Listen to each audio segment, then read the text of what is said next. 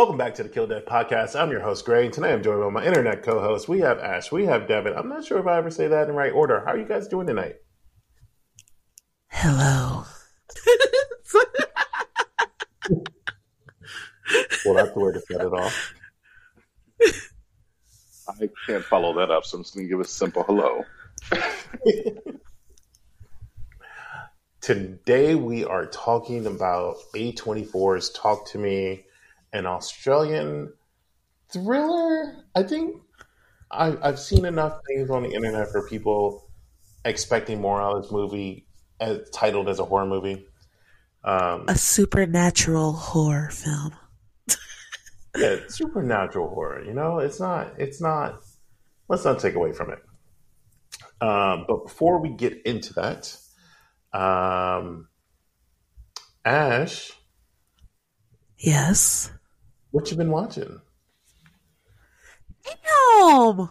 I'm just kidding. Let's see.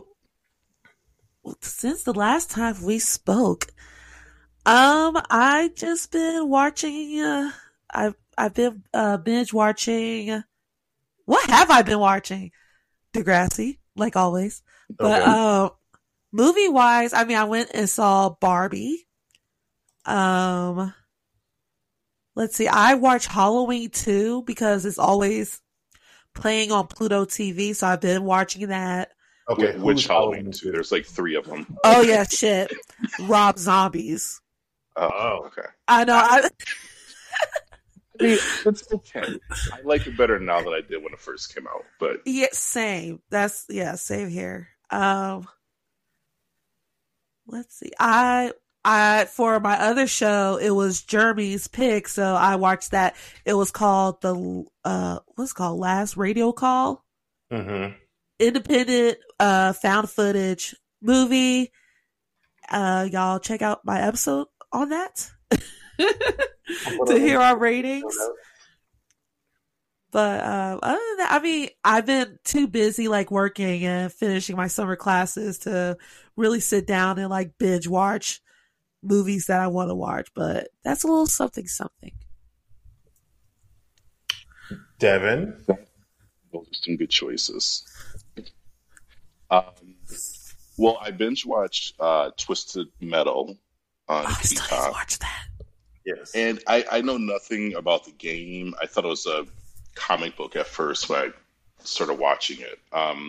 So I know nothing about the original story, but what I saw, I really enjoyed.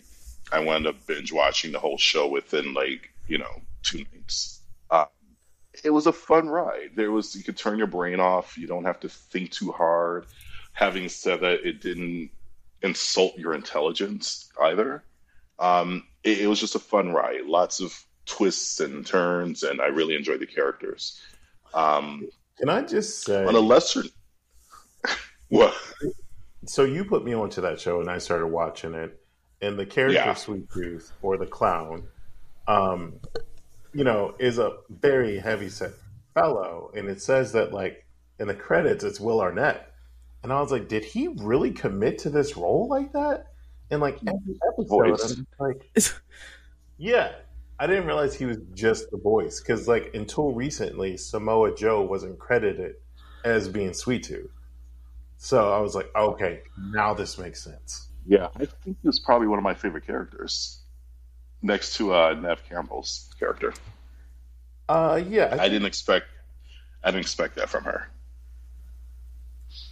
we haven't seen her be a villain in anything else other than the Scream franchise, so it is nice. Oh. There you have it, people. Serial killer since '96, man. I've been telling y'all. I'm sorry. Continue. No, I mean, the other thing I watched was extremely proud. I watched the Amityville Curse on Tubi. Wait, there's an Amityville Purse? No, Curse. Oh, Curse. Okay. Not And to be confused with the other Amityville Curse that came out like 30 years ago. so how do you feel? You know what? For an Amityville movie produced by Tubi, it's not the worst thing I've ever seen. I don't even think it's the worst of the Amityville IP. It's not a good movie. It's a wild movie.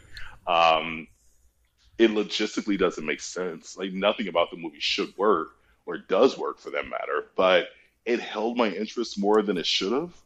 Maybe just because I expected far less than what we got. So I give it like a solid 2 stars. Oh, Yeah, okay. So yeah. is the reason that these can keep happening is the Amityville story or house like public domain? Like why is it that It's Well, it's the like the city, title, right? yeah, this it's the city's name Amityville, so anybody can use that. But connection to the story, I assume the story because it is rooted in something that really did happen. They can sort of kind of spin off with these different stories. That's what I assume. okay. But I'm not a Guys, lawyer, so I could be wrong. I think Oh, we I should figure out the last movie I've watched. what is So, it? So I had received a screener for We Might Hurt Each Other, which is actually Lithuania's first slasher film.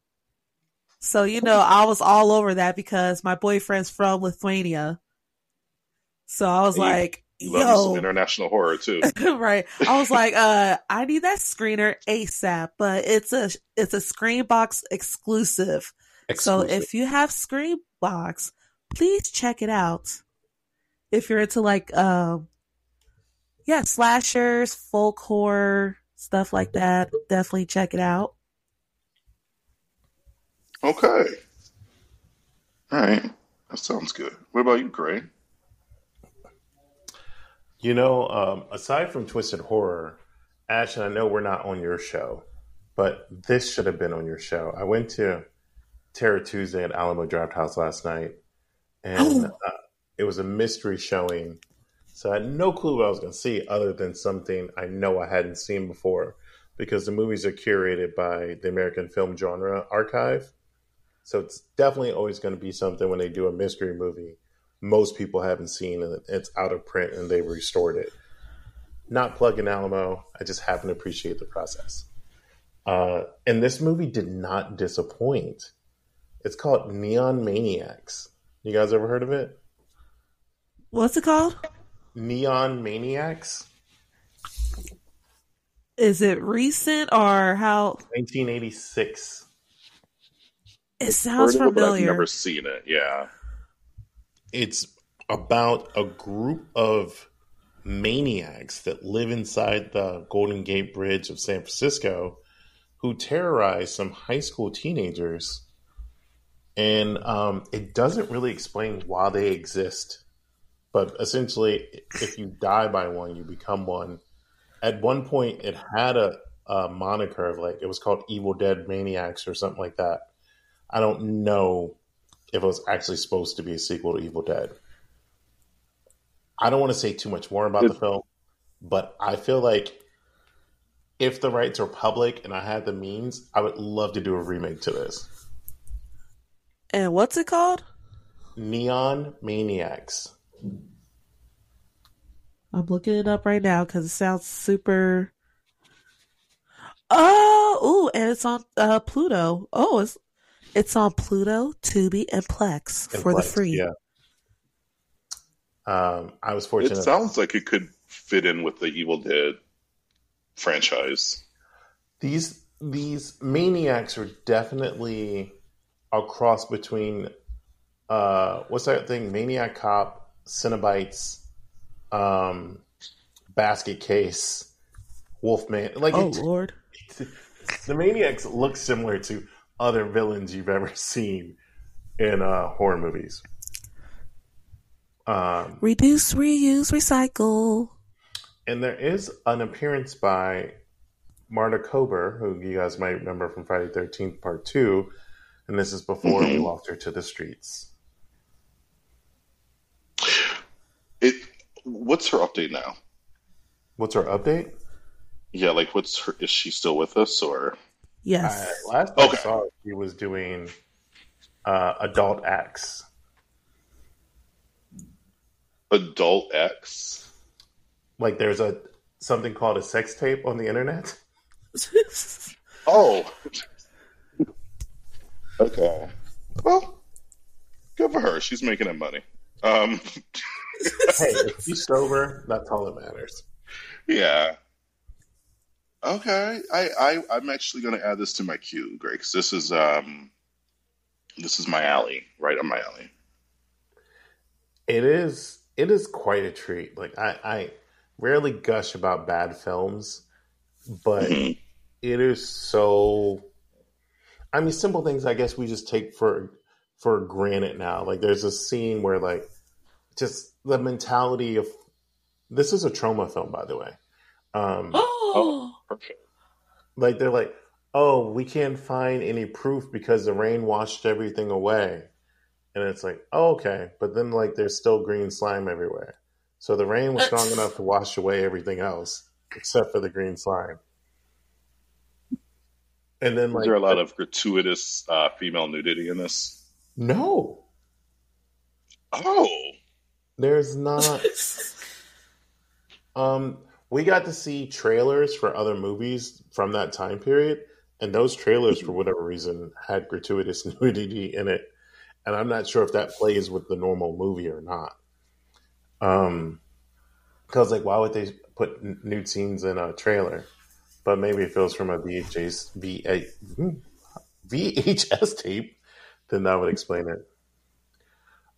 Other than that, Lalani Sariel from Basic Instinct is in this. I mean, this was before Basic Instinct, but that's the biggest role you'd recognize her from. All right. I won't take up too much time with that. But Ash, if you cover this, I will be happy to be on the show and talk about it with you guys. oh, perfect. Um, let's move on to some bigger and better things because there's something that happened on the internet today. And Ash, I know you know about it. So what's going on in the horn? There is lots of things that's been happening today, y'all. By the time it's August 2nd, y'all. Okay, so first news: Happy heavenly birthday to Wes Craven. oh, Yes, It's really nice of you to mention that. yeah. Rest in peace, Wes. this is for you, Wes. With that being said, we Extra points if you have guys know his middle name. I don't. Aubrey? Earl. Wesley Earl okay. Craven. That's a strong name. Keep going, Ash. It was Michael Myers' middle name. That's where I was getting No, at. it's not, is it? Yeah, I think it it is. is. It is. What? The Yeah. more you know. But with that being said, it was announced that Scream 7 is in the works. But unfortunately, Radio Silence will not be directing due to them working on their monster movie. But we do have a director. Y'all ready? I'm about to say, y'all, I know y'all seen this. Who's the new director, Ash? Oh my gosh, would you not believe? It's me! Sorry, I had to like keep a secret. I'm so sorry, but That's pretty good. no, but our director is Christopher Landon, the mastermind behind Happy Death Day and Freaky.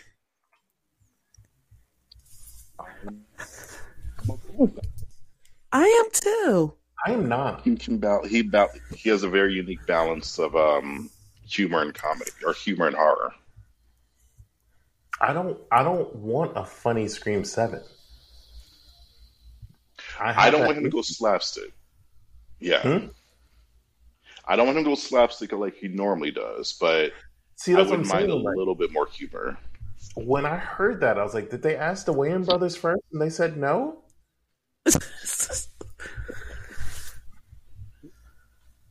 Because I would say this he new right? trilogy has a darker tone. And Paranormal Activity, the marked ones, was more interesting and did have a darker tone, but like that was also almost a decade ago. So it's like, does he still have it in him? Well, do we know if he's writing the script as well, or is that by the previous screenwriters? I would hope that they kept the original script, but Ash probably knows more than I do. What was that? Is he Did the writing the writer script for Scream change, 7? or is it? That I do not. I think they're just focusing on like him directing it. That's all I've seen. I'm not sure about who's going to be the writer. Okay. So, Well, I don't know. I mean, oh, go ahead. I'm sorry, Greg. what happens to Scream 7 if Jenna Ortega's busy, Melissa Barrera Hmm. is working on this monster movie for Universal with Radio Silence? Does that force a script change? And are they automatically out now too? Because we also have the writer's strike and the acting strike. So, Hmm. what trumps what in this situation? It's just a question.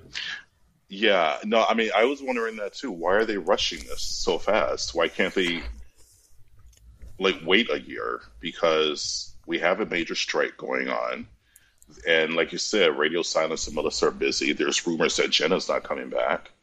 Oh shit! It's going to For be scheduling pretty conflicts, it's interesting, not like she's like Yeah, fuck the franchise. right? But yeah, I'd rather see her in Beetlejuice 2 than Scream 7 if it comes down to it. Are we pulling up for Beetlejuice 2? Brian, Yep. are you not? I'm not a Beetlejuice fan, and I know that is so controversial. You can't say stuff like that out loud, or people are like, "Oh my gosh, really?" I just, I can appreciate it. It's cool, but I'm not like, "Oh my gosh, Beetlejuice." It's okay to me. I mean, we didn't need a sequel, but I'm looking forward to it now that we have it. But yeah, like just knowing that Jenna is going to be in it, I'm like, I want to see it. Yeah, I think So, maybe it's a special place in my heart because it's like one of the. Oh, in my lifetime, and I probably said this before many years ago, I did not know how much of my childhood was controlled by Tim Burton. But I went from Pee Wee's Big Adventure to Beetlejuice to Batman.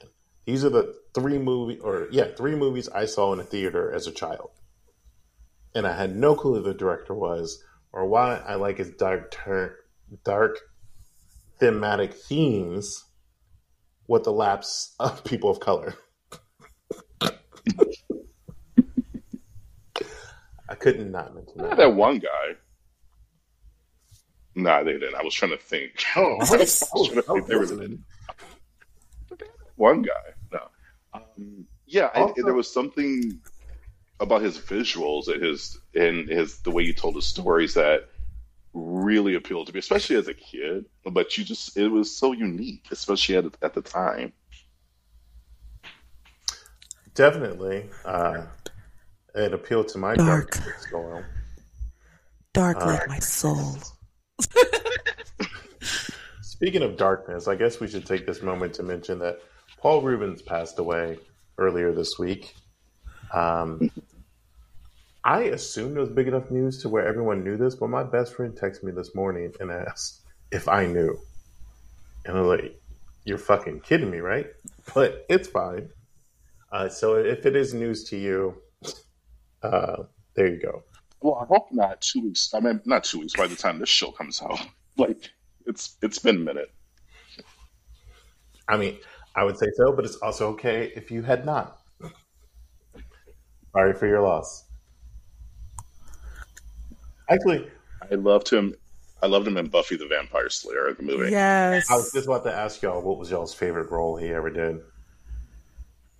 I mean, all of them, but yeah, definitely Buffy the Vampire Slayer. Ah, the longest death scene probably in history. Um, are there any voice work of his that you guys are fans of?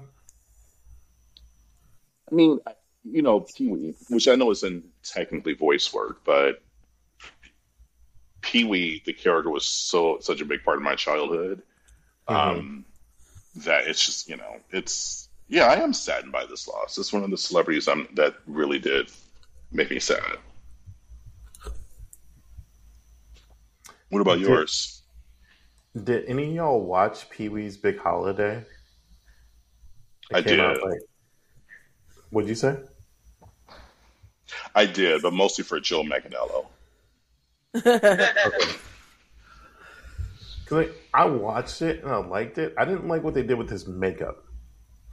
Like they made him look like CGI, Mm, but they I still don't remember. captured Okay, the essence of Pee Wee. It was just jarring to look at him. I got to rewatch it again. I had to look up his voice work. I'm sorry. But oh shit. Oh, he was in so many, oh my gosh, my childhood. I'm like having nostalgia. But he voiced the raccoon in Doctor Doolittle. And I used to love Doctor Doolittle. Okay. I don't think I've ever seen that one. The one with Eddie Murphy. Yeah, I didn't know he was in that. I used to, oh my gosh, my poor VHS tape and player.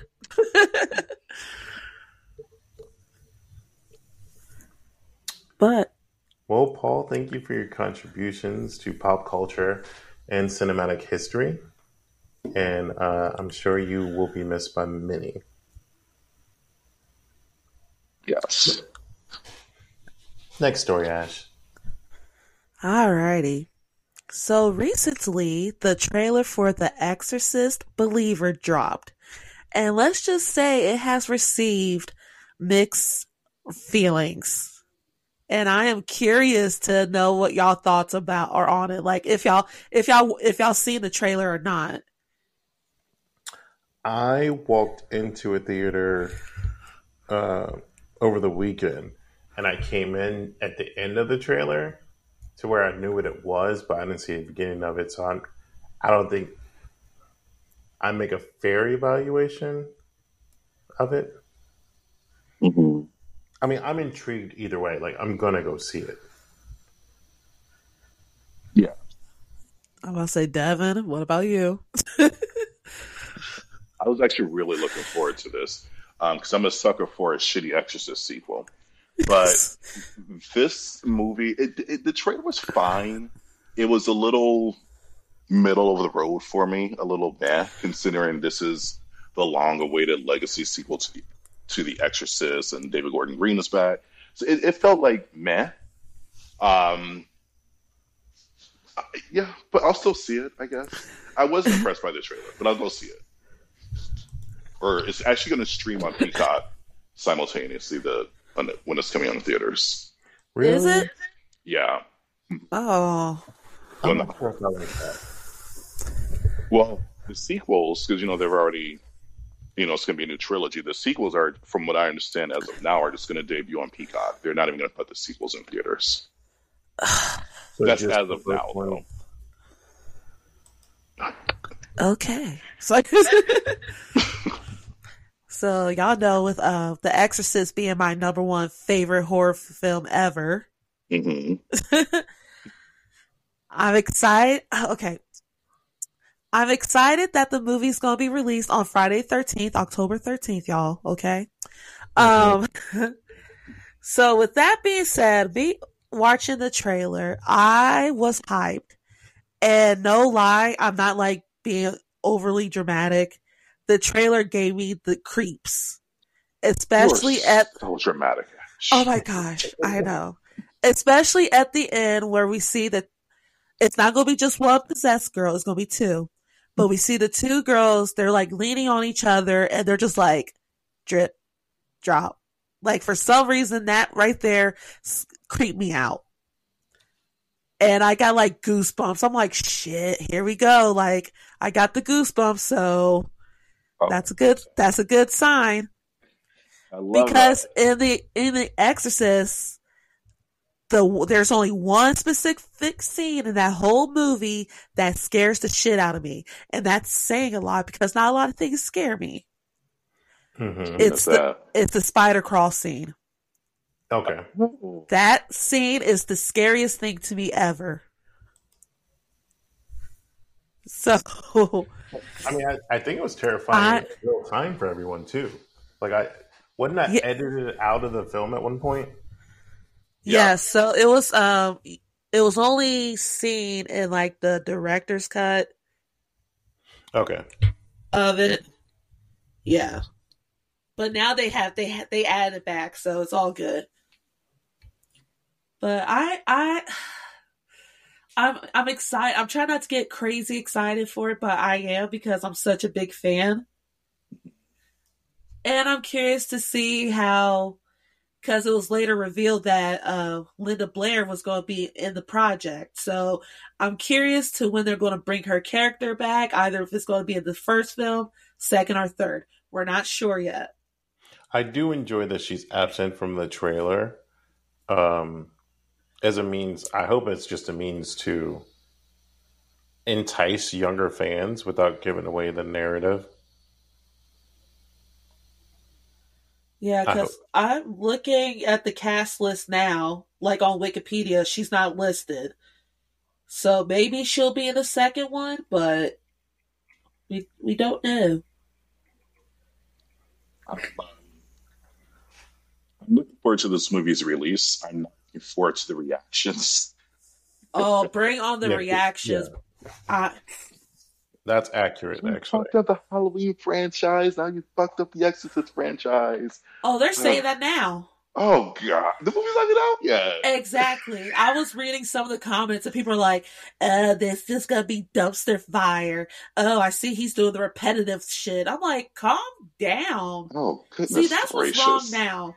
Like we can't enjoy things because people always want to complain about it. Y'all want to complain when there's no original material out there. You want to complain when people decide to reboot something. Like, what the fuck do you want? You know, Complaining it's about the fucking Barbie movie. Oh, don't get me started about that. I hate. this I is At this point, actually I'm just ready for aliens to abduct my ass because I'm tired. they're taking you back. It.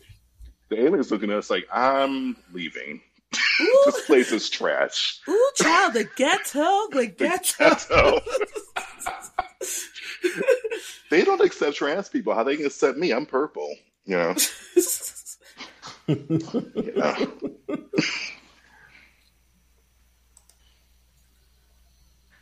But I have. Well, I'm not going to share this last piece of news. Let's get it on. Okay. Okay.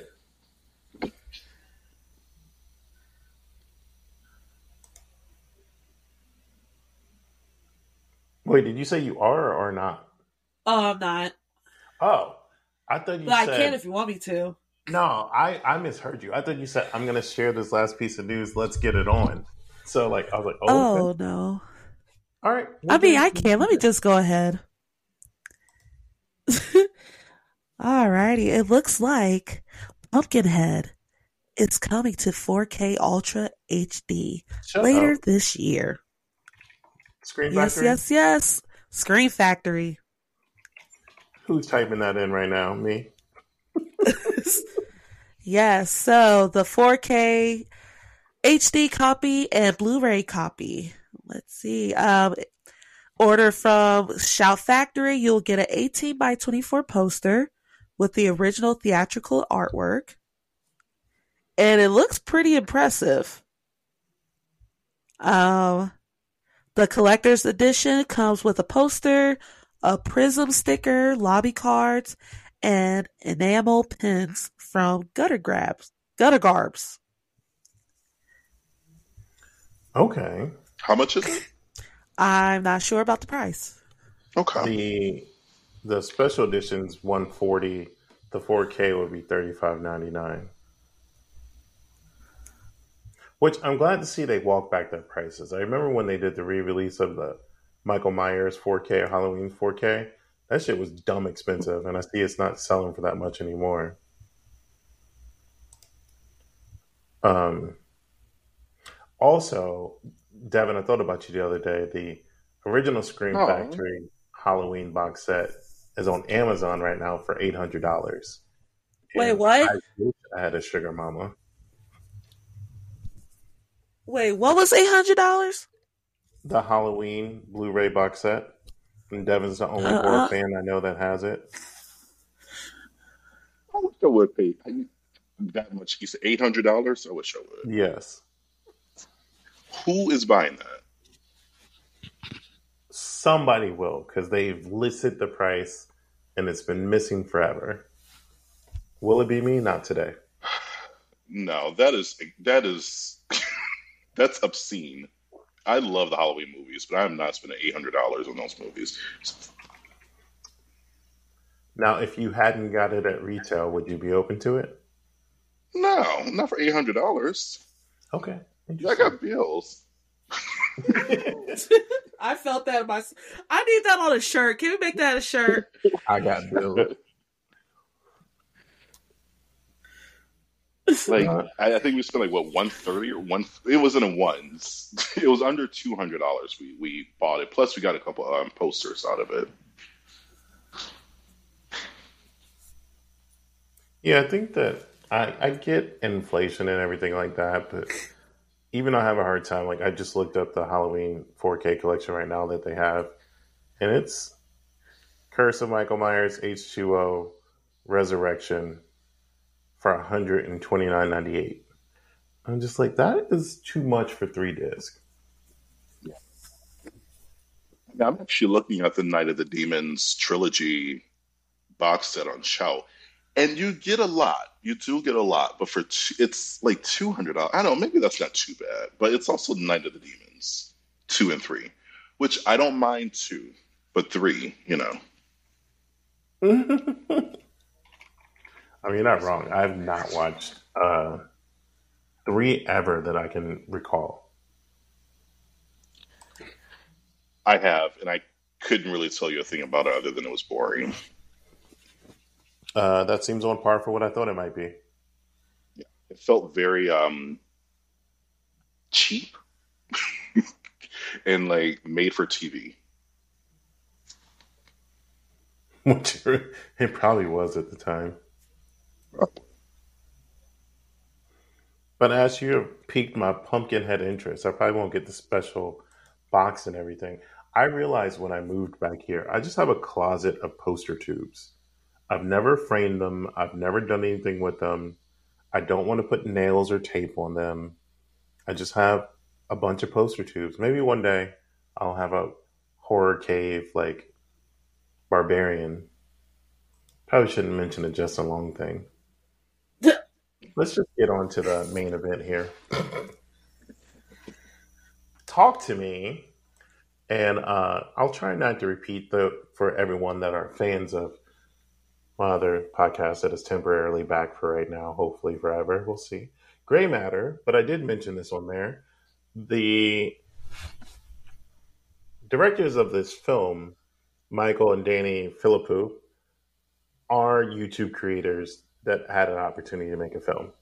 So whether you like this film, hate this film, thought it was dumb, mismarketed, or whatever, let's just take a moment to appreciate that we have content creators creating feature length films purchased by individual studios or made on their own.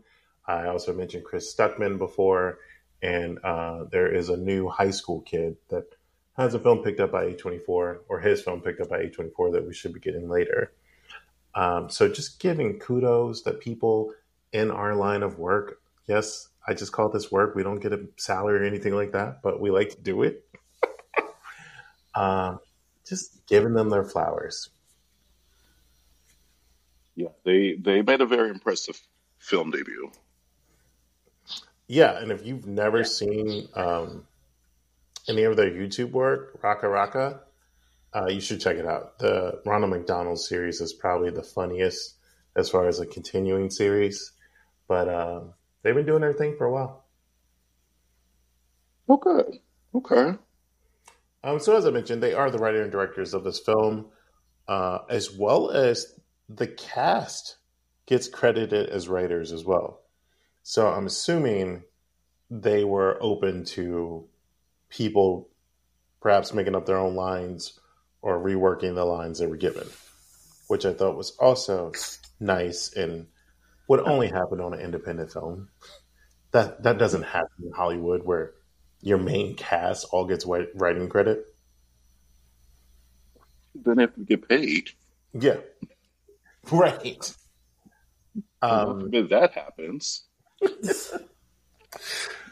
so this is starring a bunch of people I'm not familiar with. So just like I may have messed up the Philippou brothers, I may mess up these names: Ari McCarthy, Hamish Phillips, Kit Earnhardt Bruce. Um, I am blanking. Sophie Wilde, our main character Mia. I can't believe I blinked out on that. And my personal favorite, perhaps, hopefully breakout star Joe Bird. I really enjoyed his performance. I felt like he had a lot to do in this film, even though he was incapacitated for a while. And Zoe Tarkis, which I understand she's famous from another show, or they. My bad. I'm not really sure the proper pronoun. I apologize. And Miranda Otto. I want her to be my stepmom and treat me like shit.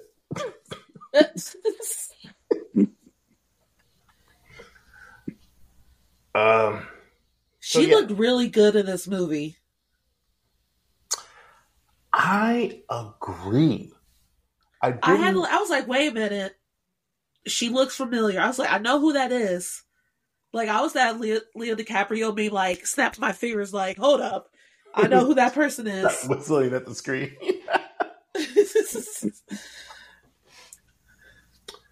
Yeah, I think she. With the time that we get to celebrate her on screen, she did a lot with this character. Yeah, she definitely gave one of the. I mean, they were all the actors were good, but she gave probably the most. I don't know, one of the strongest performances in the movie. Oh, for sure, for sure. All right, so before we get into this, Devin, you want to give us a description? Sure, talk to me. Cinches around. When a group of friends discover how to conjure spirits using an embalmed hand, they become hooked on the new thrill until one of them, Bia, goes too far and unleashes terrifying supernatural forces. I don't know what you guys knew about this film going into it, but I hadn't seen a trailer.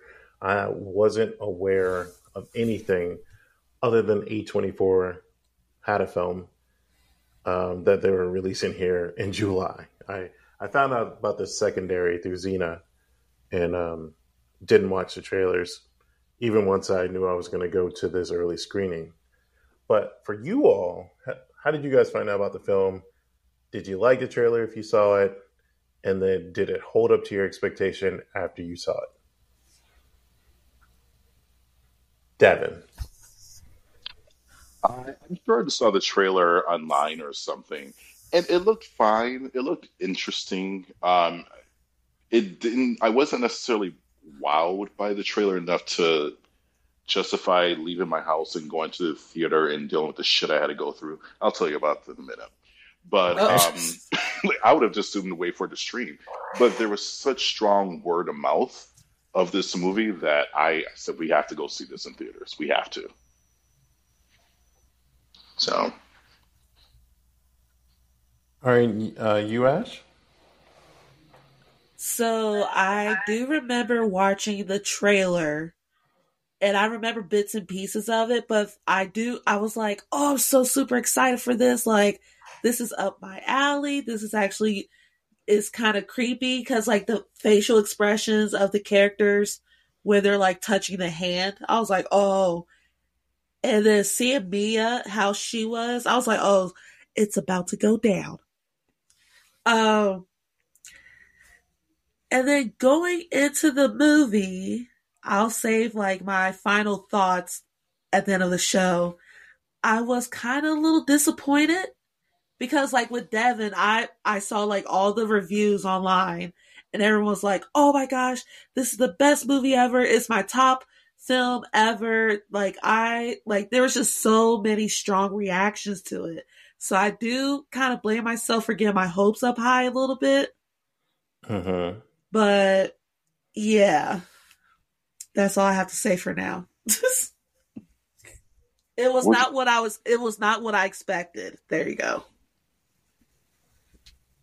Okay. All right. There's I, yeah, I think there's a difference. I've seen the trailer now since viewing the film, and I do think that if you are influenced by the trailer and that's why you saw the film, you're going to be let down. I think if you are a horror fan and perhaps just recollect any other possession movie you've ever seen, I've seen some of the criticism is that there's not many deaths, but it's typically not a lot of deaths in possession films. It's more like the demon is weakening the soul of whoever they're trying to possess. It's not trying to kill it necessarily. Um, but right. glass is half empty depending on whoever's holding the glass. So it's my only hot take from it. But we are quickly introduced into this film into a party scene. Teenagers, looks like high school, college age. Can't really tell in the beginning. High Um, school. well, yeah, you learn that Oh later. wait. Oh no. Sorry. I heard you wrong. I thought you meant like our core group. Never mind. Oh, My yeah, yeah. bad. I'm getting there. I'm getting there. I'm building. We have who we later find out is Cole looking for his brother Duckett at a house party, and he's going through the room and uh, going through the house. Excuse me, looking for him. He finds him locked himself in a bedroom, and I'm going to say this because I think locking yourself in a bedroom is something that happens in this film, and we don't ever discover or discuss. And I didn't talk about this on Grey Matter. Um, Cole breaks down the door, gets Duggan's like, we're going home. And I would have to rewatch it again. But as we're going back through the kitchen, Duckett says something to the effect of, Pop says I have to stop you, or I can't let you do this. And he stabs Cole and then eventually takes his own life. And that whole exchange happens so quick that I wasn't really focused on it. But I do know 100% he says, Pops said X. Do any of y'all know what he really said, or do we have to wait until I figure it out? I'm gonna have to wait till you figure it out. I do remember some weird dialogue going on, but I can't remember exactly what was said the first time. Okay. Um, and then we jump to the introduction of the character Mia. She's suffering some type of loss. There's an exchange with someone who I'm not really sure if that's like an aunt, a peer, or someone in the family. Um, I want to say aunt because she says your father. She doesn't say dad or uncle, whoever. Um, so maybe she's like a peer or a sibling. So you wouldn't say, have you talked to, what was his name, Max? Because that's what she would call Max if she was an aunt. She would say your father. So that's the best I could guess. If they say her name, I completely missed it. Feel free to jump in. And then we jump ahead to 2 years later, which wasn't clear to me. I'm not sure if that was clear to you guys. And Mia is No. now at home having this. Her dad's coming home, diffused in the background behind her. And there's the diegetic sound going on of like her washing the dishes, stopping the dishes. She can hear him. We can hear him. And then the going back and forth of like she's clearly annoyed, doesn't want to be interacting with her father for whatever reason. I think it comes off well as a mix between I'm just a brooding teenager and you're annoying me, period, and you're lucky I'm doing these fucking dishes, versus what later is probably just grief and she's not dealing with it correctly. From there, we are Mia answers Riley. Riley is introduced to us along with his best friend. I can't remember that dude's name. James? Was it James? I Uh, I think it was okay, let's say best friend. So the we're, BFF. we're introduced to Riley and James, and they are checking out the Elf Boys TikTok or Snapchat, and they're having a little exchange about trying a cigarette for the first time, but not really trying it. Mia picks up Riley. They have a. Is it a? I should know this song. Sia. Chandelier. Chandelier. Thank you. I thought that moment was cute.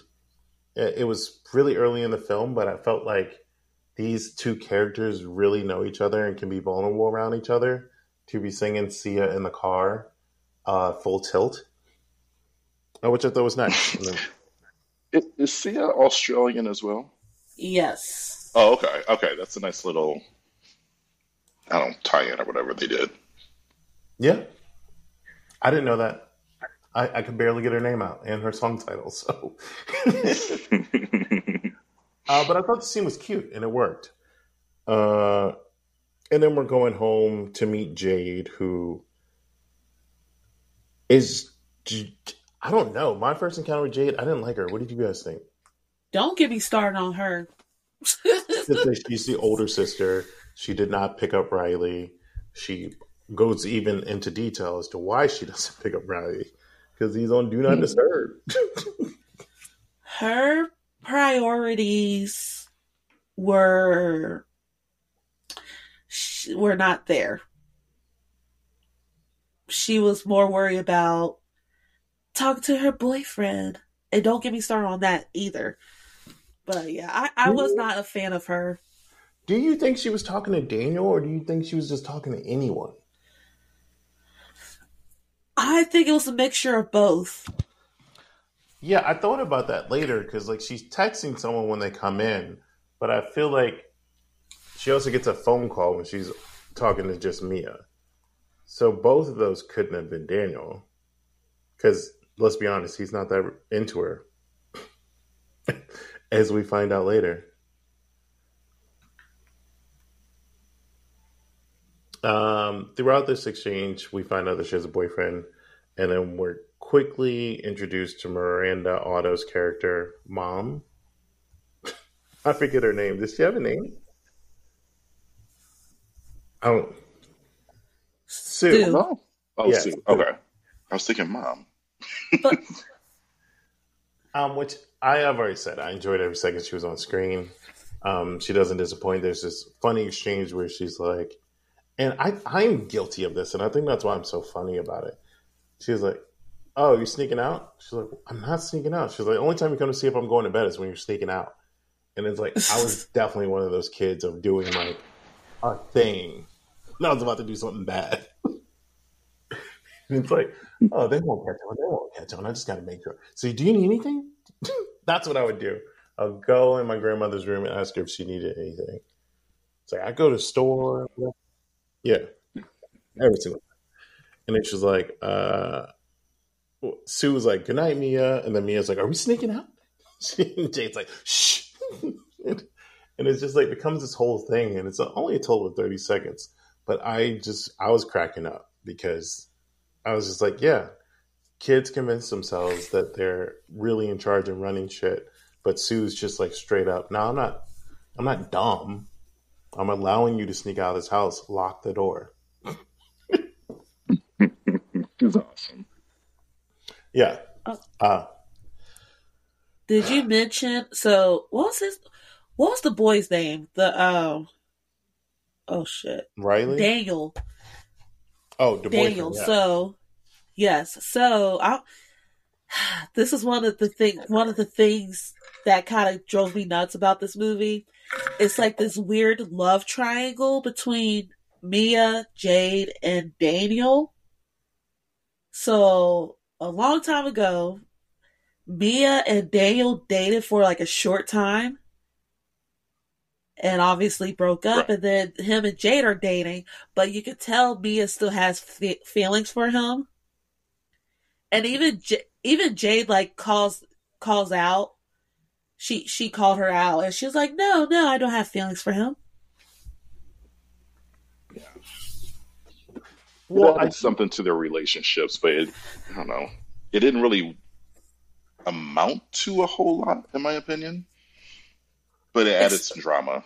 yeah, except like for that like that one little scene later on in the movie, the Quentin Tarantino scene. But all yeah, right. We'll get there. Um, we'll get there because you guys are onto something, and I'd love to add some stuff.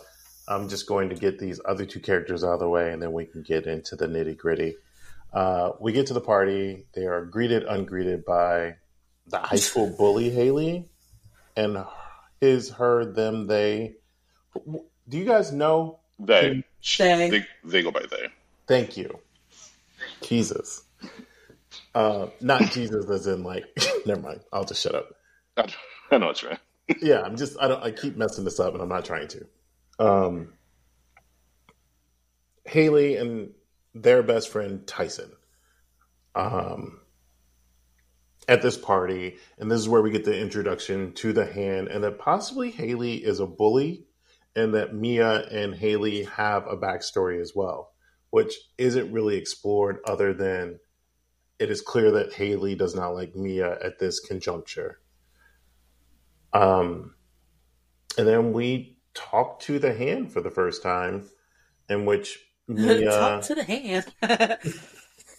is very happy to participate, and we kind of get to look into this world of what these kids have been up to before we get to meet them. Now, circling back to this, you did say how Mia has this issue, right? She's inserted herself in this family, and she's doesn't know boundaries. She's picking Riley up when her sister should do it. She should never agree to it. Jade should just be a good person and pick her up. And maybe Jade would have the opportunity to be a good person if Mia wasn't circumventing the situation by inserting herself. And as you guys mentioned with being with Daniel, she's definitely pushing the boundaries of like how close she is with him still and can't fully give him up to let Jade have her relationship. And there is a moment when they're there and she's like hyper fixated on them holding hands. And to me, it's just like, she's like, that used to be my hand. I used to hold that hand. That hand used to hold me. Which is very Yeah, evident. she still has some unresolved feelings for him. Yeah, and Miranda Otto's character even picks at it. She's like, so what? You're just third wheeling this whole time? She gets like super embarrassed, but it's true. Like, why are you there? There's no need for Mia to be around at all. But anyway, once we're introduced to this world, are you guys one as a horror fan thinking this is what you signed up for, and then two as just a person watching a film, are you interested in the world beyond? Yeah, as a as a person, yes, I thought the premise was intriguing, if not original. But I thought it's sort of like an update to almost like a Bloody Mary or a Candyman type of urban myth. That if you do this Ooh. certain ritual, this you'll have this connection to the other side. Um, Mm-hmm. I, and I wouldn't mind seeing sequels to this movie. I okay, let me back up for a second here. I had a shitty movie theater experience watching this movie. All right. So normally my partner and I will go to this really shitty indoor mall that has a movie theater. Like like they should really tear this mall down, like whatever. But the theater is okay, and we've been going there ever since we lived here in California. But this time we said, let's check out this other theater. And I don't want to call the name out or anything, but it's I a was just about to ask. chain. Fuck it, I'll say it's called Look Dine In Cinema. Mm. And there's one in a neighboring city that we went to. So we'll check this place out for the first time. And it's one of those theaters that has, you can order drinks and chef inspired meals come into your seat and everything. So we ordered our food and drinks before the movie. and like our food came, but our drinks didn't. And it took halfway through the movie, and what's happening? We have to get our drinks. And we're both really frustrated. So I had to get up, go to the manager, complain. It kind of took us out of the whole movie. We had really really shitty service. There are a couple of things there, but I just don't want to complain too much. So because I was in a shitty mood, I was not watching the movie with the grace that I should have been giving it. So I was just already annoyed, and the characters were super annoying to me. Oh, it was like my experience with Evil Dead Rise. Oh, really? Yes. I had a shitty movie like experience and it just took me out. Yeah. I'm willing to give the movie another chance because I didn't love this movie, and a part of it.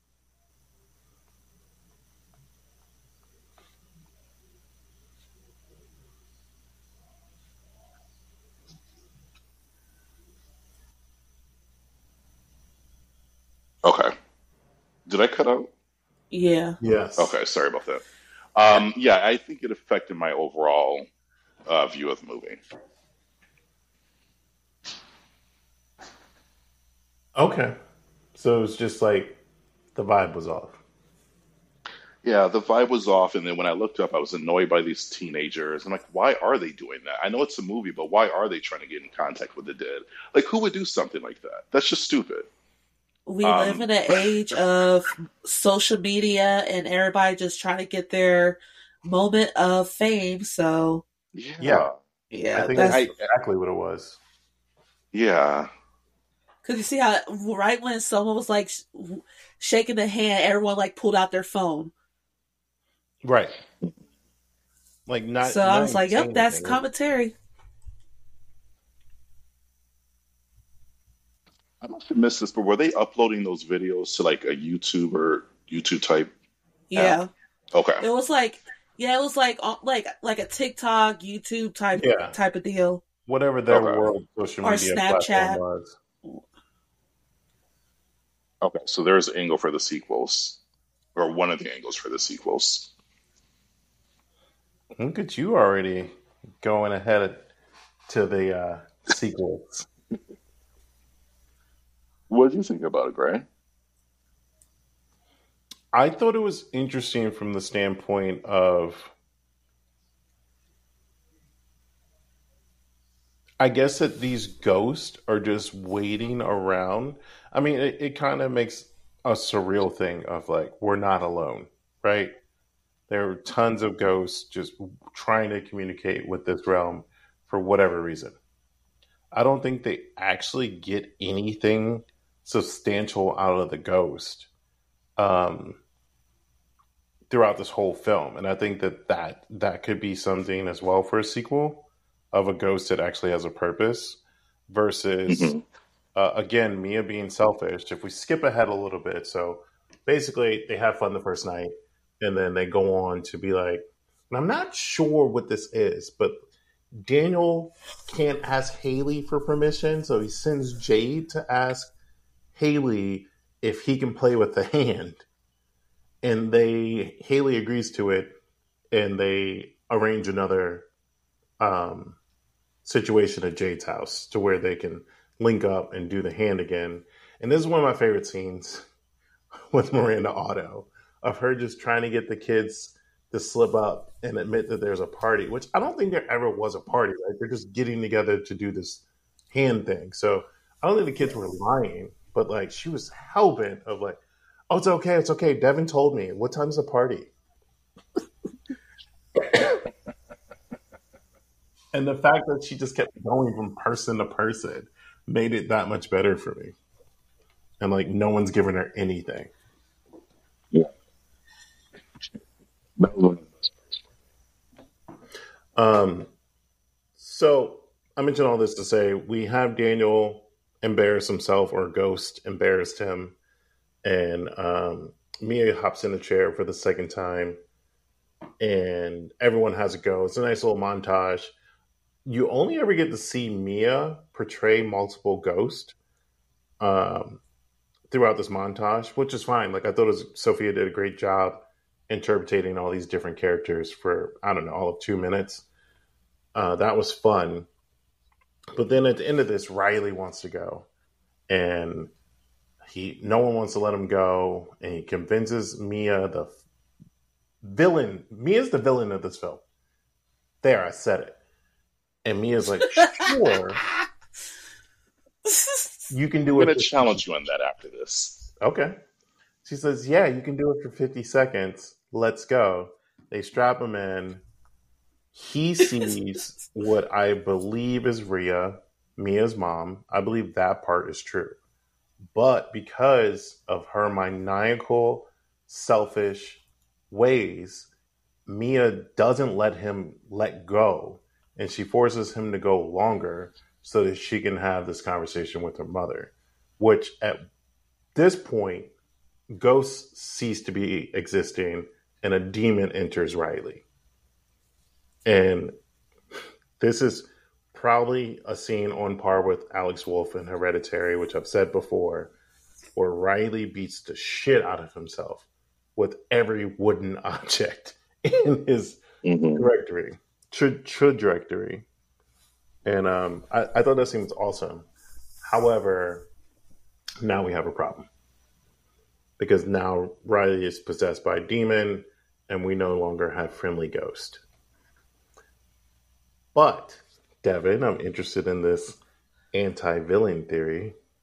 This is going to be good because I read somewhere, it's this group I belong on Facebook, and someone's like, me as the villain. I was like, oh shit, okay. So I'm ready for this. No, I was just going to say I'm ready for this. I don't fully disagree with Mia being the villain, but this movie to me is, even when I was so taken out of the movie, I recognize immediately that this movie is about addiction. It's a metaphor for addiction. And so with Mia, it's sort of like this hand represents on the face value, this hand represents just this, like a seance that these kids are doing for fun. But Mia develops sort of an addiction to that thrill of going to the other side. And then when this ghost, who is in the form of her deceased mother, comes to Riley's vision, actually, I'm not even fully convinced that's actually her mom. I think that's actually a demon the whole time, just tricking her. And because of her addiction, quote unquote, she's so high at this point, she helps encourage a younger teenager, because Riley's 12, 13, maybe 14. He's a much younger character. She convinces him to take the drug. And then they're only supposed to take the drug for 90 seconds. But because she's so influenced by this demon, she's begging him to go past the 90 seconds. And now he gets slipped into a drug-induced coma. I really think if you look at the movie as a metaphor for addiction, Mia's not really the villain per se. She's more of a victim that's sort of getting other people addicted as well. It's interesting that you went the addiction route because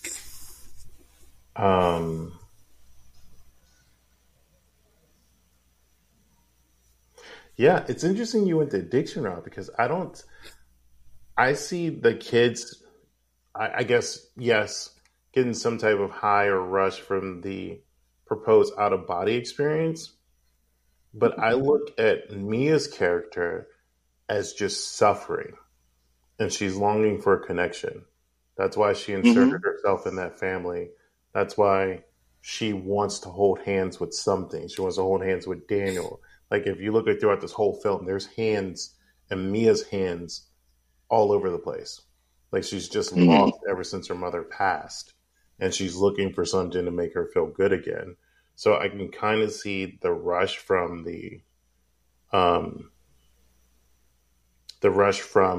being possessed. But I interpreted that as in, like, she just did it because she wants to be liked and people to accept her and want her around. Because the first time she goes, no one's saying, yeah, I'll do it. So she's like, oh, I'll be the spectacle. I'll let this happen. Because we only ever see Ghost from Mia's perspective. No one else, when they see something, do we ever see it as the audience. I thought when Daniel one of the guys I thought saw something. That we saw? Yeah. Didn't somebody else see a ghost? Because I thought that was weird how no, because somebody said, "Oh my gosh, there's a ghost," and all the other people kind of brushed them off. And I'm like, well, It, that's weird. Isn't that the goal in this whole game in the first place? it was Daniel, wasn't it? I Because thought it was Daniel. Yeah. when he was going through that, it seemed so fake. And now that you brought that up, I'm like, did his eyes even go like crazy? Like you know Right. how their eyes like change? Yeah. Yeah, Yeah. Daniel's eyes went full sclera lens. I believe But that's what like they're the called. very first time like he did it, like it just seemed so fake. He's like, whoa, Are we guys, talking that about the was right scary. character? Because the only time Daniel did it, he started masturbating on the floor and making out with the dog. Oh gosh. It could have been one of the other guys, but I could have sworn it was Daniel.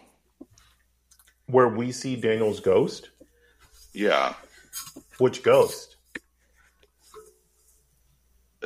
I feel like it was a very obese ghost who looked like he had drowned or something.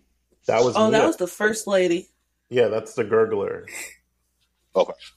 I do remember one of the guys like freaking out at a ghost and everybody was dismissing him. I'm like, isn't that the point? That's why y'all here. Why y'all dismissing him? But like as you say, he might have been faking and maybe they figured that out or something.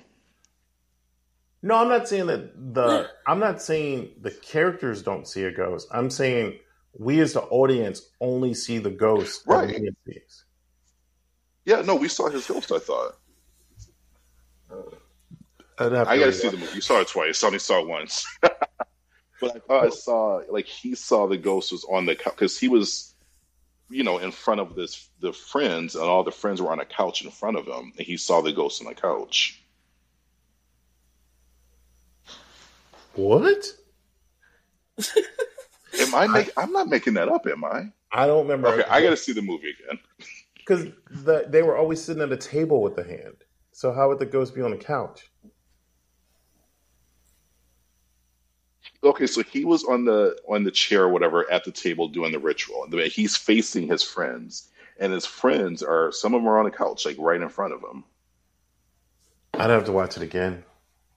I gotta watch it again too. Now I feel like I'm going crazy. Okay, But I'm I smiling could because have it's all sworn we things saw out, somebody and I was else's like, thing. I like the idea that I missed something. No, I probably did. Um, we really got a tangent there. So we were talking about the addiction that Mia possibly has, um, versus grief. Ash, what was your take? What do you think what ails her or gets her going? See, my whole thought, like with this movie, was just it was about grief. And one of my questions was like, okay, so why was everyone acting so weird towards Mia? Because like even before the party, just like everyone was just like giving Mia the cold shoulder and all that stuff. Even when at the school when they were talking to Haley, Haley's like, ugh, Mia. So like, is it because she was grieving over her mother's death that she was just like in a weird state of mind, and so people are like, oh, she's so weird, we don't want her around us? Or like, did something happen before that made her have like strained relationships with everyone? But like just hear what Devin said about like the like taking this movie as a metaphor of addiction. I was like, that makes a lot of sense. I think it's a cross between grief and addiction. Oh, I definitely think they go hand in hand Yeah. because I also don't understand why Mia was given a cold shoulder because I mean not that grief goes away, but her mother died like 2 years before the movie set, so it wasn't like it was a fresh trauma. It's Right. been a while. So I'm surprised that her friends were giving her this cold shoulder. Even I don't know. Even now, like she can grieve in her own way. Like But if she is going through grief and she wants some sort of relief, like that drug would be the perfect relief yeah. from that grief.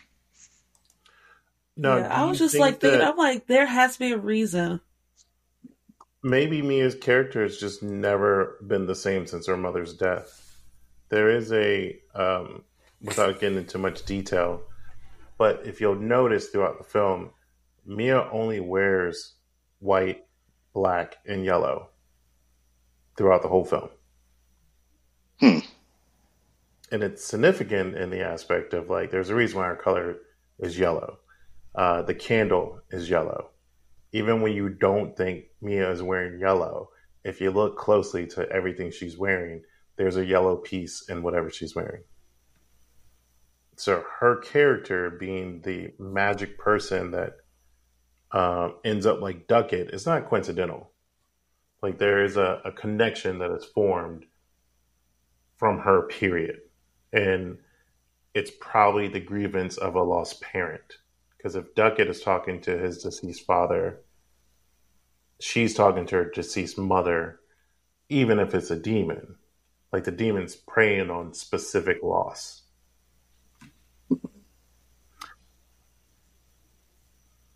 Duckett doesn't wear yellow, though. I was trying to see if yellow. Obviously, we know black represents grief, and even white can represent grief as well. I was trying to think if yellow had a connection to any of those, but It might, but I you don't have know. to turn in the gray matter to get the details. Say it louder. Say it louder. I want to promote yourself. So I didn't hear. No, I said it No, might. I'll say it.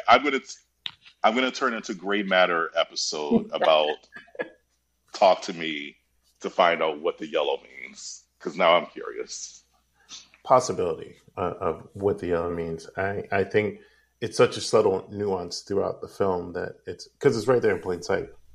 But I do think that circling back to what you say, I think the first ghost was Rhea, and when the demon realized his chance, he took it. Because if you remember, like before, when Mia's possessed, one of the ghosts is like, "Oh, there's a bunch of us here, but they want you." And so, like, no demon bothers anyone until Riley is perhaps boosted by Mia. Because there's only a couple times in the film where two people touch the hand at the same time, and it's centered around demon action. Mm-hmm. So I think that once the demon realizes how he's going to work the situation, he keeps presenting as Rhea. I think that's her name. It's something that sounds like Mia. Yes, Rhea. It's giving Insidious. Raina.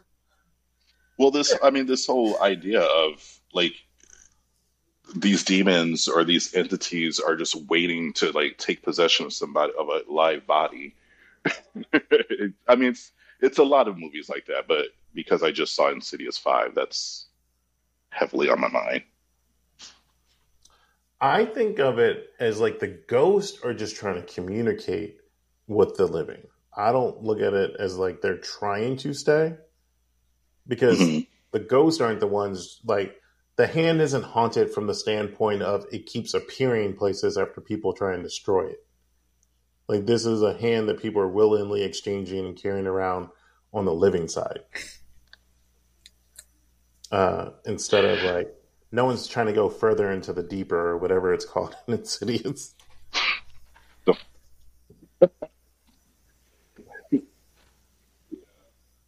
But Do you there, want the hand like as a for my Halloween decorations? wait, what? Not the real hand, but like a Oh, the replica of the hand. hand. I thought you Yeah. said I want to wear him as a Halloween decoration. And that's why I was like, who and what are you doing? What in the Texas Chainsaw Massacre?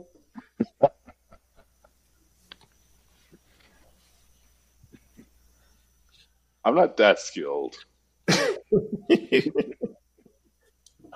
You had my attention though.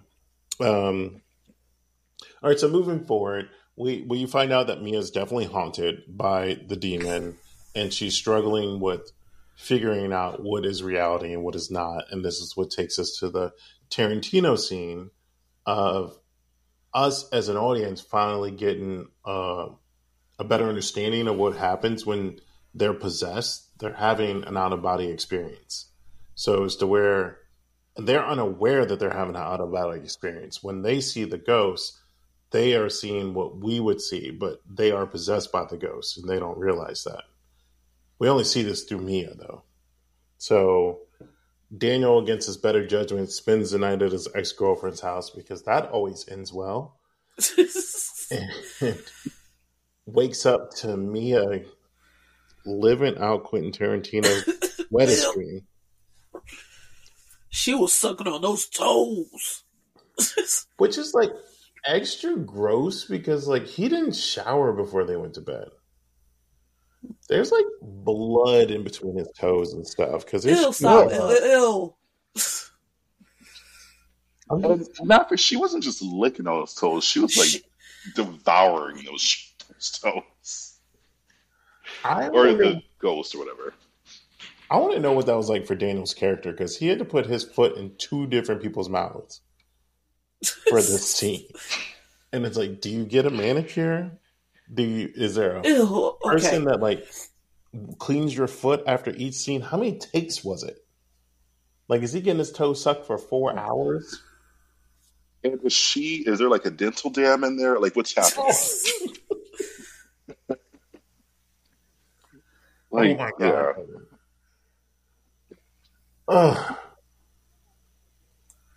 Yeah. The scene was traumatic. I'm not trying to shame everybody. The scene's rough. I hate feet. Period. Yeah. Not king shaming. Exactly what Devin said. I'm just distraught right now. So we're going to move on.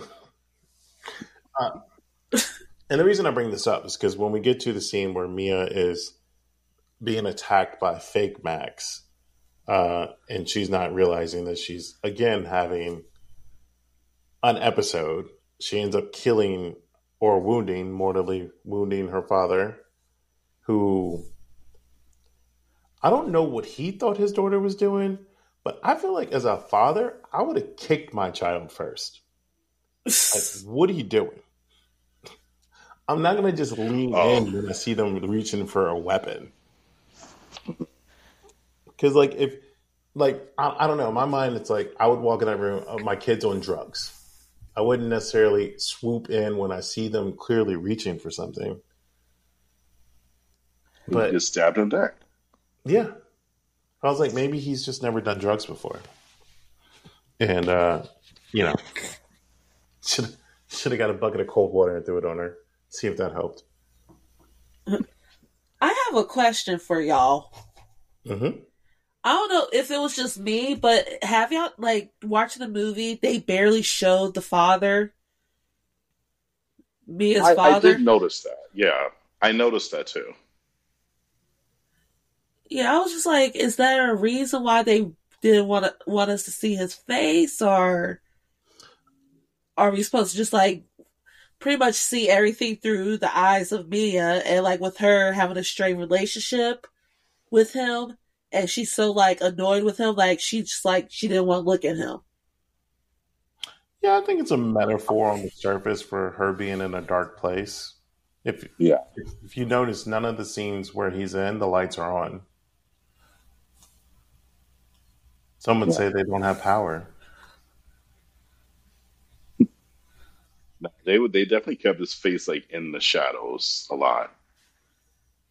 Even in the end scene, you don't see his face. The only time you see it is when Jade finds his body. Other than that, every scene he's covered in some way or badly lit. It's like the lighting of any person of color that was the main character of a movie in the 80s. They just didn't know what to do. You found like Canon or some shit like that. New World Cinema. Oh. So one question that I kind of teased in the beginning, and now because I didn't think about it at all. Do you think that Mia's mother found the hand?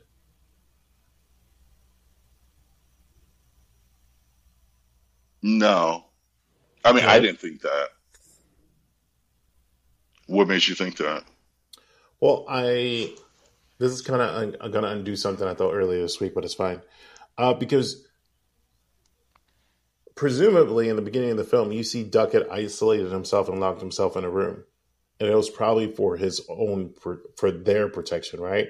Like he knows something bad's going to happen, so he's isolating himself. Rhea could have asked Max to lock her in that room because she knew the same thing. Like once the hand has you, it seemed like you could see the ghost without the hand.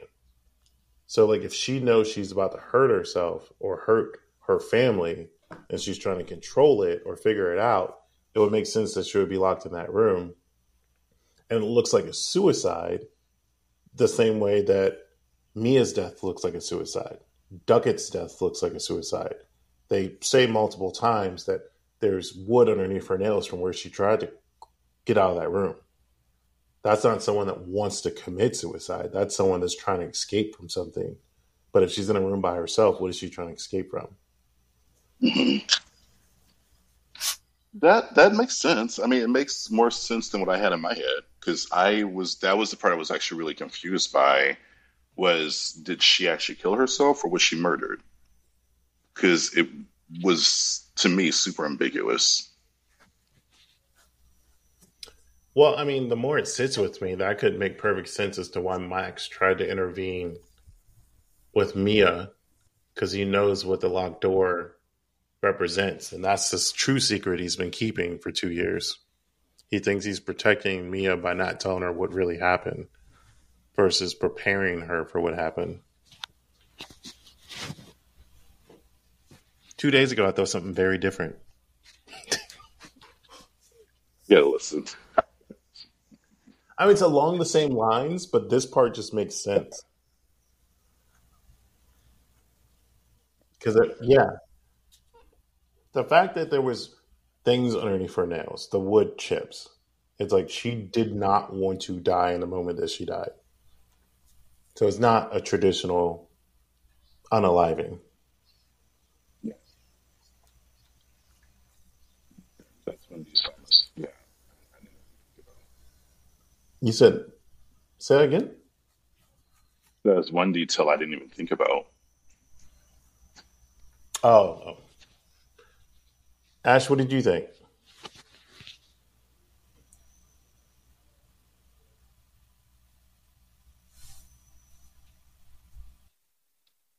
You don't hear me? Go ahead, hold on. Can you hear me? Yeah. All right, sorry. I don't know why it was on mute and then it wasn't. Okay. Anyways, what was that? What do you think about the terms around Mia's death? Around me, Rhea, Yeah, I'm sorry. I meant to say the Rhea. mom, Yeah. the mom. Okay. Yeah. Okay. I am still stuck. Like I keep going back and forth. I really think the dad has something to do with it, and I think he ends up writing the letter that he read to Mia. But yeah, I didn't really notice the wood chippings underneath her nails. I just always had I just had like the weird vibe that the dad has something to do with it.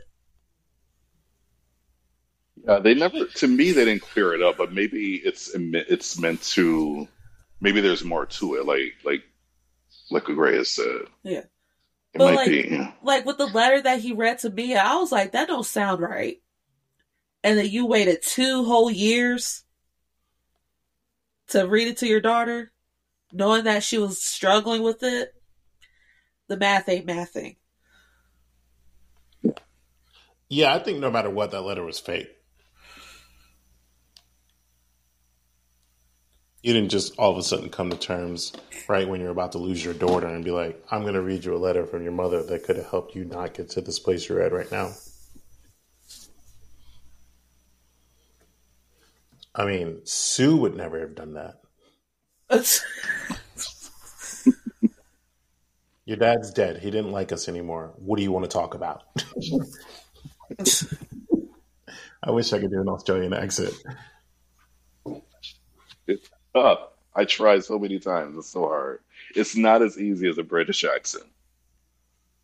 I watched what's that girl's name? Millie Bobby Brown, where people read the things what people most Google about you. And one of the questions was like, how does she do her English accent? And the way that like sometimes I you see actors like they like freeze because they're like turning it on. I don't know how to describe it, but like Millie Bobby Brown, it could be just because she's younger. Like she seamlessly goes back and forth. There isn't any pause or anything like that. She'll just talk in a regular accent, or she'll talk regular, and then she'll use an American accent, and almost interchangeably. I'm just like, that is something I could never do. But I feel like it's easier for everyone to do an American accent than any American to do a foreign accent. I've heard that before. Like the English one is pretty easy to do. Right? I like to believe it's because we don't speak with an accent. Like most people, when they sing in English, they sound like us no matter what country they're from. We have an accent, don't we? To them, we have an accent. To them, to other people, we have an accent, right? I mean, That's to right. them, but if you're going by like the English, right?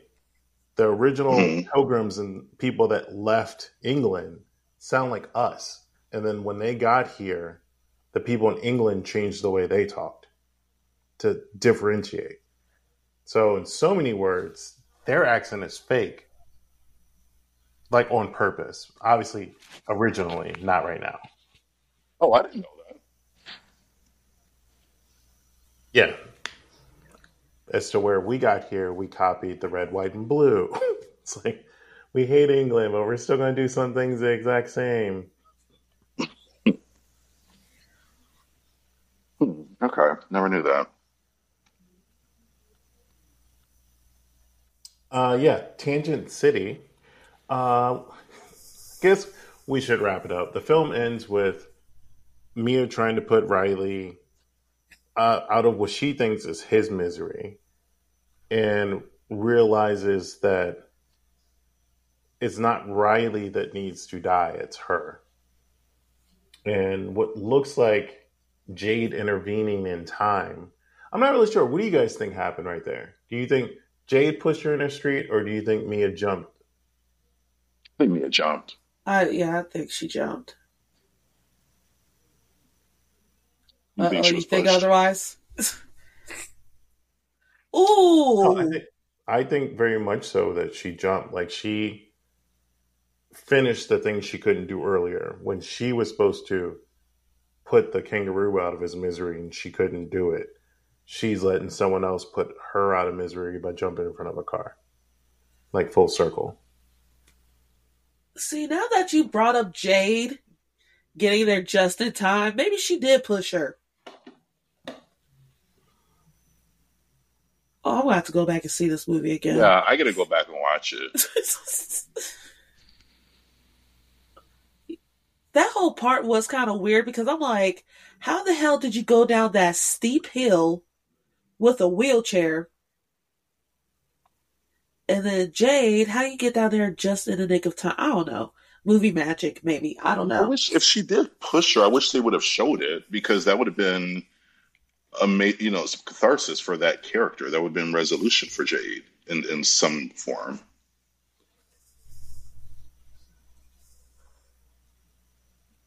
But that's not the end.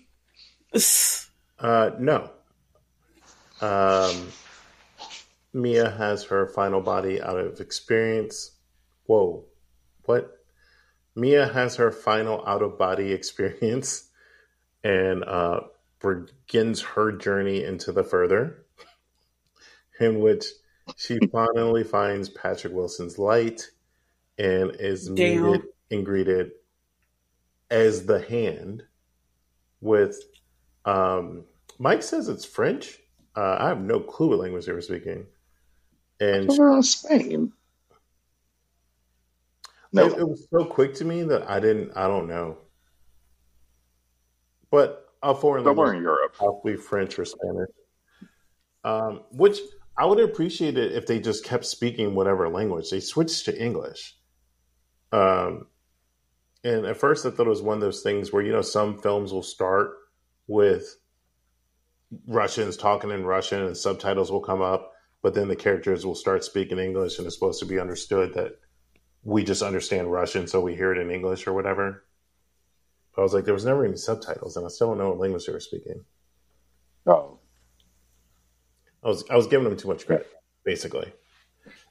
And Mia finds out that she found her way through the hand, and the cycle, either the plot thickens or the cycle keeps going. We'll see. TBD. and that now she's on the other side. Yeah. And that's the film. Well, What were you gonna say? yeah, I said, well, that wraps it up. I do have one question for you. I asked the same question before to Mike and Bobby. Do you think the messages on the hands are from the living or from the dead? Oh, I thought they were just like scribbles. Some are names I like a thought, signed cast, and then other parts of it are messages. I thought they were from the dead. Yeah, okay. I thought the same thing. I think that each uh, dead person that uses as a conduit leaves an imprint on there or a message. oh, too bad we didn't see Mia's print on her. Well, because she's still Making us alive, it wouldn't happen until they're done with her.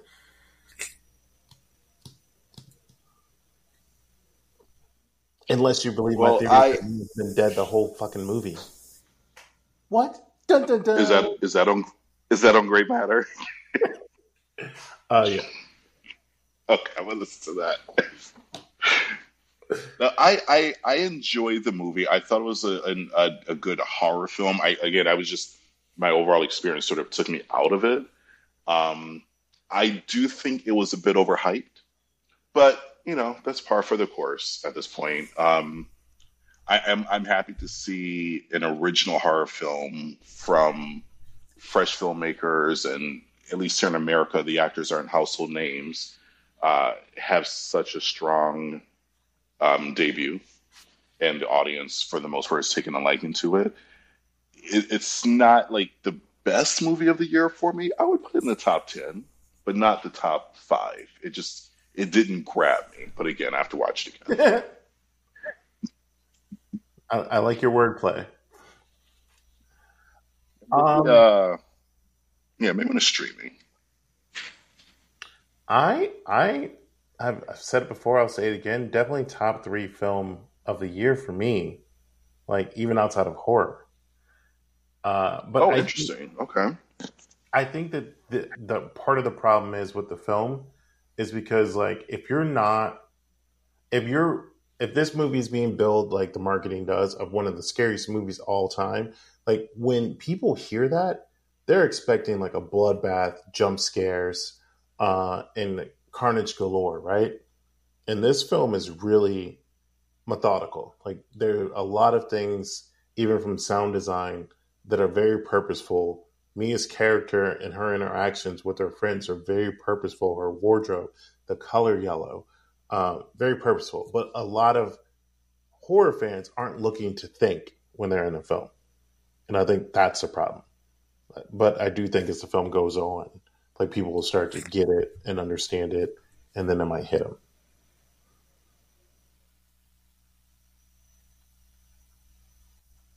Ash, you? I hated it. I'm just kidding. I'm just kidding. Oh, when you said you hated No. it, I thought of the kid in the Babadook. Oh my gosh.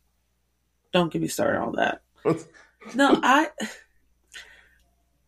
we're this our final thoughts, right? Yeah. I mean, unless Yeah, there was something okay. else you wanted to delve into. I just want to know. Okay, let me go on a little tangent. Please. Y'all, I would be done with everyone in that whole damn room if they let me lay on the floor and make out with a dog. Oh yeah. They just stood there. I was like, "Are you serious?" I, I, And they were trying to record it and everything. No. I would have cut ties off with everyone in that whole damn room. But anyways, No, I mean, if I was Daniel, I would have not come back. I wouldn't be like, no phones this time. I would have stopped every fucking phone in that room. I would have cussed their asses out. Yeah, it's like, I don't Ooh. care. Yeah. Yeah. But my final thought. So I love the originality of it. I like the movie. My expectations for it just got the best of me. Because, like what I said earlier, everyone's like, oh my gosh, the best movie ever. Oh my gosh, I cried. Oh my gosh, it scared the shit out of me. Like, I was just like, oh my gosh, yay, this is going to be my kind of movie. And I Hmm. think, so I was like stuck on that. And then I had like hopes of it, of being something else. Like, I was thinking, oh, Mia's going to be possessed throughout the whole damn movie and she's going to be killing people. That was my impression of the movie. And that's what I was hoping for. And like when that didn't happen, I was like, well, damn. I feel like we should have got a couple of those bodies among that friend group. Yeah, see?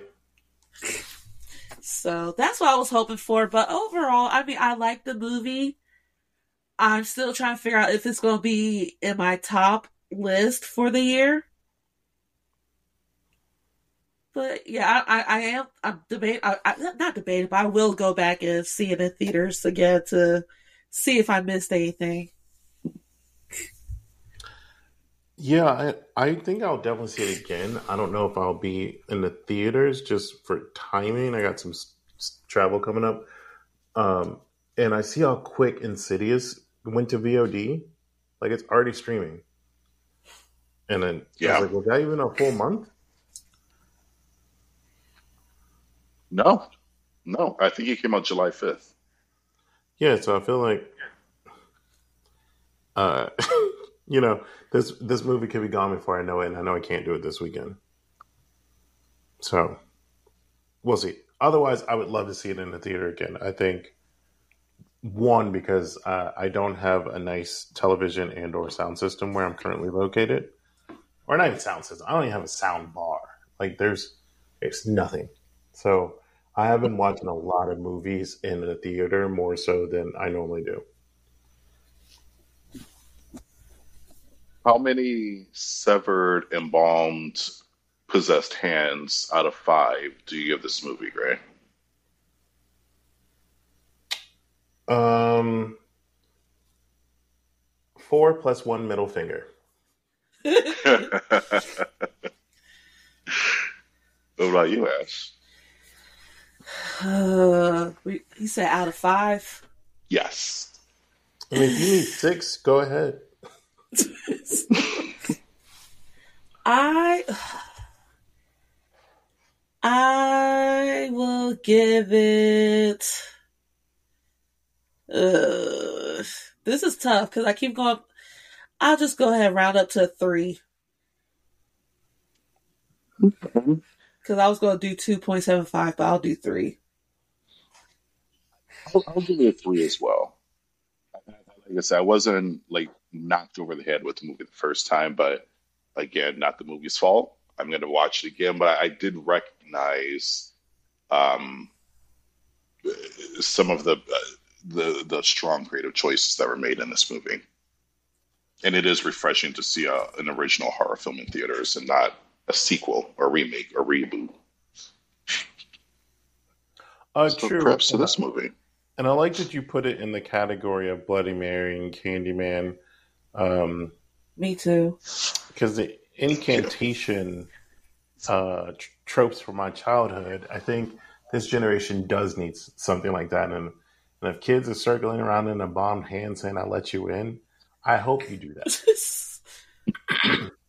Because we only had mirrors to play with. We didn't have any objects. There was no talisman or anything like that.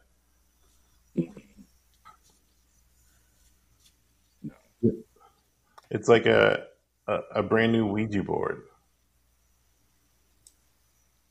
Yeah, Is that? it's a fun play on that sort of ritual, Yeah. and I hope that we get a franchise.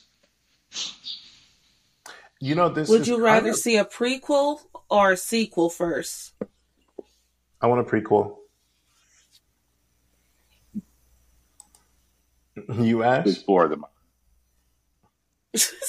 Well, just to it could be like 100 years beforehand, just to see how the hand was created.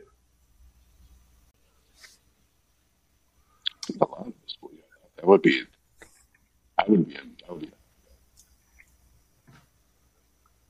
Yeah, I really am surprised that what's it been 20 years at least.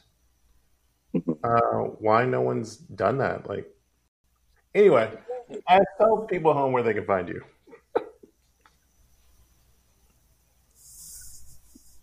You can find me at I Need You Jesse on Twitter, Instagram. I Need You Jesse, all one word.